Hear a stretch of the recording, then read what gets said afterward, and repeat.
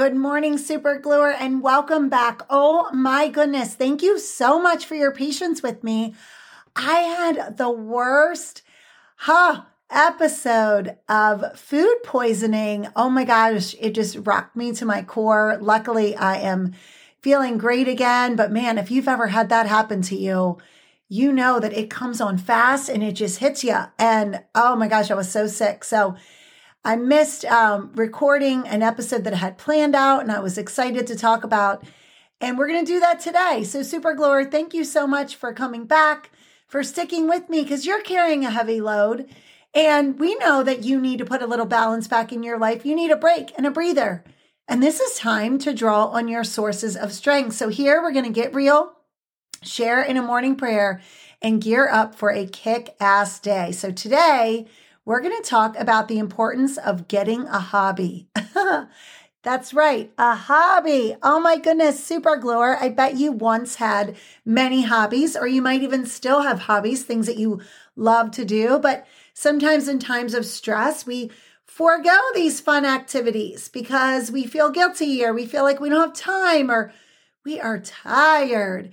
So we're going to talk about having hobbies today. And I want to share a personal journey that I've gone on with the path to having a hobby and how difficult that's been for me. So I remember several years ago when I became a new principal and I was just working crazy hours and super stressed out. And we were going to like a book fair or something. Actually, it was for the city of Gaithersburg. So I was supporting my school and going. But I was really determined to get a book and let that book be a part of my escape. You know, I was going to read just as a hobby to get away from it all. And I kept gravitating to all of these books about school and children and wellness and the same topics that I kind of always tend to gravitate towards. And at that time in my life, it was always about work. And I knew I needed a hobby just to have some separation, but it was just so hard for me. And I went through this period of time where honestly, I didn't know what my hobbies were anymore. I couldn't figure out what my hobbies were. And I found myself falling into these patterns of constantly making everything about work. And, we know that leisure is a part of our well-being. And surprisingly, taking time for leisure is surprisingly productive. Getting into that fun and that laughter, that reduces stress. It actually improves memory and concentration. So we know that we need these enjoyable activities. And we've talked on this podcast about play and the importance of play and why we need that. But I think sometimes we just forget who we are, especially when we're parents and we're working hard. We have a lot going on and we have to have fun. Are we playing enough? Are we really using play to be curious? And are we making time for our hobbies? So in that season of my life, it was extremely difficult. I cannot say that I left that book fair with a lot of inspiration for putting work away. I tried really hard. I think I probably picked up a book or two that were supposed to be mindless. I just really don't remember them now. But I remember the feeling of talking to myself about how hard this was for me and why it was so hard, because I just felt like any time spent on my hobbies was wasted time. And I just wasn't getting it at that point in my life. I was, just everything was about work or household or chores or being a good mom, quote unquote. And sometimes we need to just play and put all of that away for a little bit and just kind of let our little light shine, and understand the importance of play and understand the importance of having a hobby. So my most recent hobby, I guess, has to do with food. And I'm on this new exploration, I guess, with plant-based foods. I'm just kind of getting started. I'm not going to get myself into a commitment where I'm like, I'm going full on vegan or anything like that. Cause I'm just, that's not what I'm looking for in my life, but I want to really increase my fruits and vegetables and just cut out a lot of meat and just be more plant-based. I want to do that for health. And it's kind of becoming a little hobby for me. And so for me, running is also a hobby. And I want to talk about food and running as things that could potentially become competitive or become a chore for me. And so I have to be really careful if I say that they're going to be a hobby. So for example, with my running, I don't do it competitively. I track my time sort of like a little bit, but not really. Because for me personally, not for everyone, but for me personally, to make it a hobby, it can't really be tied to goals because my problem is I set too many goals.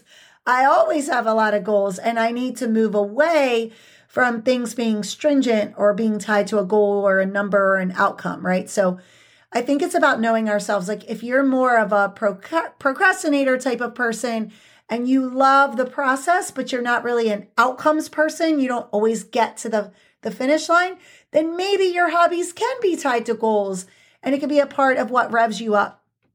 But for me, I know I need to kind of use my hobbies to simmer me down. And so I think it comes down to that with food too. I want to be more plant-based and I'm really inspired to learn more and try things out, but I want it to be a hobby. I don't want it to be a chore. I don't want it to be tied to a goal. I don't want it to be, you did great or you didn't do great.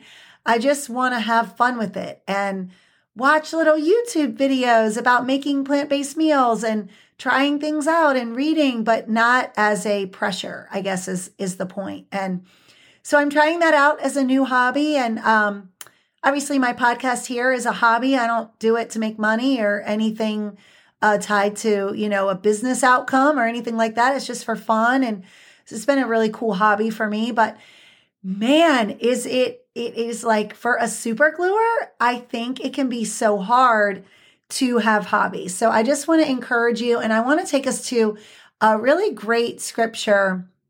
Zechariah 8:5 says, "And the streets of the city shall be full of boys and girls playing in its streets."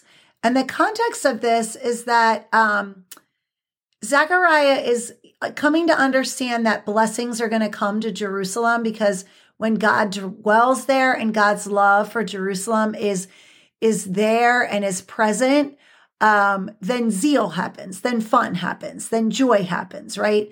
And so this scripture is really to remind us that joy comes from true fellowship with God. And I always laugh whenever we go shopping. My girls think this is funny, but I think they do it now too. I'm always like, let's bring Jesus to the mall. And they're like, okay, because I truly feel like we are intended in all things to have joy. So going to the mall, can sometimes be about ego and like, I look good or I feel good or I don't look good or I don't feel good and I can't find the right thing. And we get in our heads, right?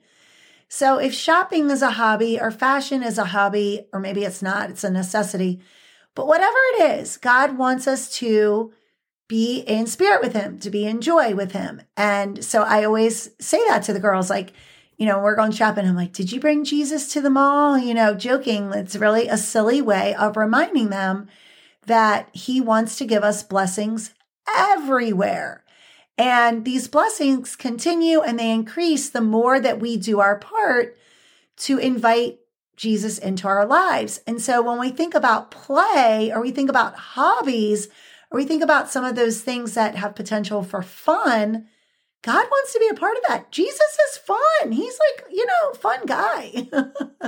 Fun, really, really fun. And so I think the idea of hobbies is about making sure that we're not feeling like, oh, hobbies are separating us from when we do good in the world, or, I have to be serving in order to be doing good. No, hobbies inspire us to be our best selves, and hobbies can help us to be more engaged with others and, can be a great way of building relationships. And sometimes when we put some time into our hobbies as well, things like exercising or socializing, relaxing, all of those things, whether it's at home, in the workplace, or in any of our circles, we can see conflict resolution really be at play, that we learn those skills and we can stay calmer and we can handle life a little better because we are fulfilled and we need our hobbies to help us do that. So, super gluer, my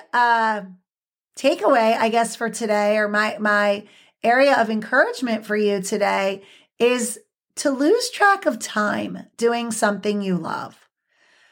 I bet as a super gluer, you are constantly bound to the clock. So my challenge to you is to lose track of time doing something you absolutely love. And let's get ready to pray on that. Father God, you want nothing but joy for us. You want us to rejoice in you always. You want us to laugh. And you know that a joyful heart is good medicine for us.